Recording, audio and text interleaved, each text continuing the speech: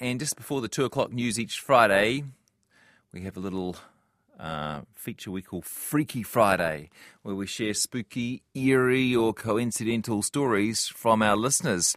Today, Donald shares a coincidence that connects the opposite side of the world. Camilla shares occasions of eerie prescience, and then we've got a good old ghost story coming up from Val.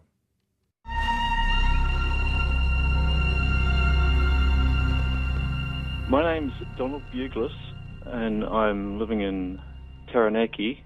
In 1999, I was living in Devon, and I was working there as a dry stone waller, and I was renting a room in a 400-year-old house in Totnes. And while I was on the phone one day and downstairs in the hall, I asked Val, my landlady, who the big guy holding the snake was in the photograph on the corkboard on the wall. And she said it was her son, Sam. And I kind of had guessed that already. I recognised the guy. He was living at that time in Indonesia. I had worked as a stonemason with him for 2 years in Sydney from 1992 to 1994. And without knowing it, I'd been renting and sleeping in his room in his old home. Anyway, he thought it was pretty amazing. Val thought it was astounding, you know. She was a pretty matter-of-fact lady, and she thought it was incredible.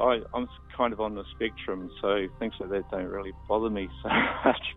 I go on the theory that every day we're walking past people who are incredibly close or have some connection in some way all the time.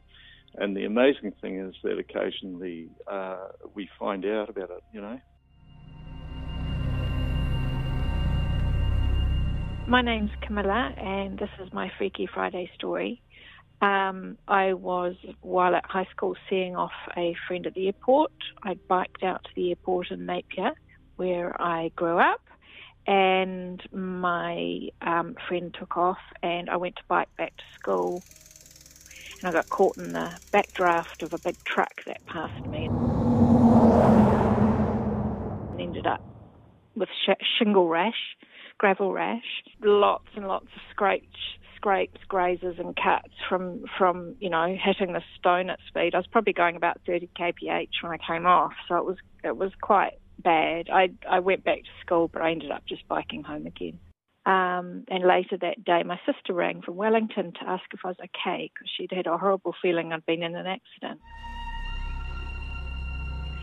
And then a few years later, 2 I think, the same thing happened in reverse. My sister had hypoglycemia from a kidney infection and passed out in the street. And I got really worried about her and spoke to her that evening and discovered I'd been right. Neither of us are religious or spiritual or believe in psychic powers or anything, but so that's my freaky story. Thanks so much, Donald and Camilla. And joining us now live, I have Val on the line. Hi there, Val. Hi, Jesse. Nice to speak to you. You too. You've got a couple of stories if we have time, and they both take place in Yorkshire. Is that a particularly spooky part of the UK? Well, not particularly, but I found these 2 stories a bit spooky. They certainly disturbed me at the time. Yeah, do you want to start by telling us about your friends who lived in that old stone house? Okay, so husband and I lived in Wakefield in Yorkshire. He often travelled to Lancashire for his job and made friends with people in the mill over there he was working in. And one particular couple, we used to meet up halfway in the Pennines. They lived in an old stone house in the hills. Excuse me. And we'd meet up and they would joke about the ghost in their house, because they reckoned they could hear footsteps on the landing upstairs when they knew nobody was up there. So every time we met, we'd say jokingly, "Oh, how's the boys? You know, they're 2 little boys. And how's the ghost?" And we'd all have a good laugh. On this one particular occasion, and this is the late 70s, I think, early 80s, we met them at a pub midway, and we sat and chatted, and we did our usual, "Oh, how's the ghost? How's the boys?" You know, and then, "How's the ghost?" And they looked at each other. And Frank said, well, a few mornings ago, Ben, who was about 3 or 4 at the time, came down to breakfast and he said, Daddy, who's the nice man who sits on my bed every night and talks to me? And that really sent shivers down my spine. And they moved very soon afterwards. Did they just? Yes. Oh, my gosh. Yeah. And if you've got time for the other story. Ooh, it might have to be a quick one, Val. Go ahead. Okay, so again, lived in Wakefield in Yorkshire, had friends who lived in a cottage on a farm near Denby Dale, and I didn't drive, so they used to pick me up occasionally, take me out for a meal with them. I'd sleep on their settee in the living room, and they'd drive me back in the morning.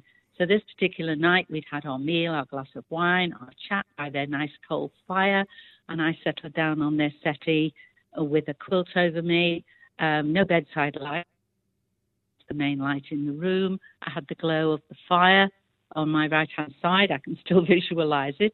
And we put the light out, settled down, and I don't know how long after, seconds later, just as I was falling asleep, I woke up and there was this huge dark shape at the end of the settee leaning over towards me.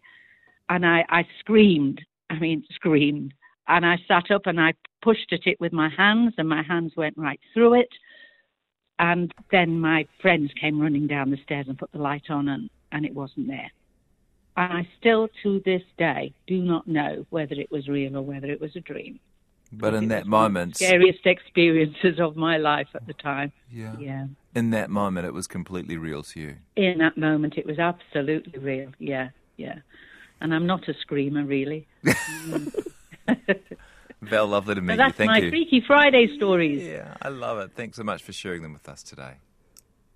Freaky Friday's back next week. If you have a story of your own, text us the short version on 2101.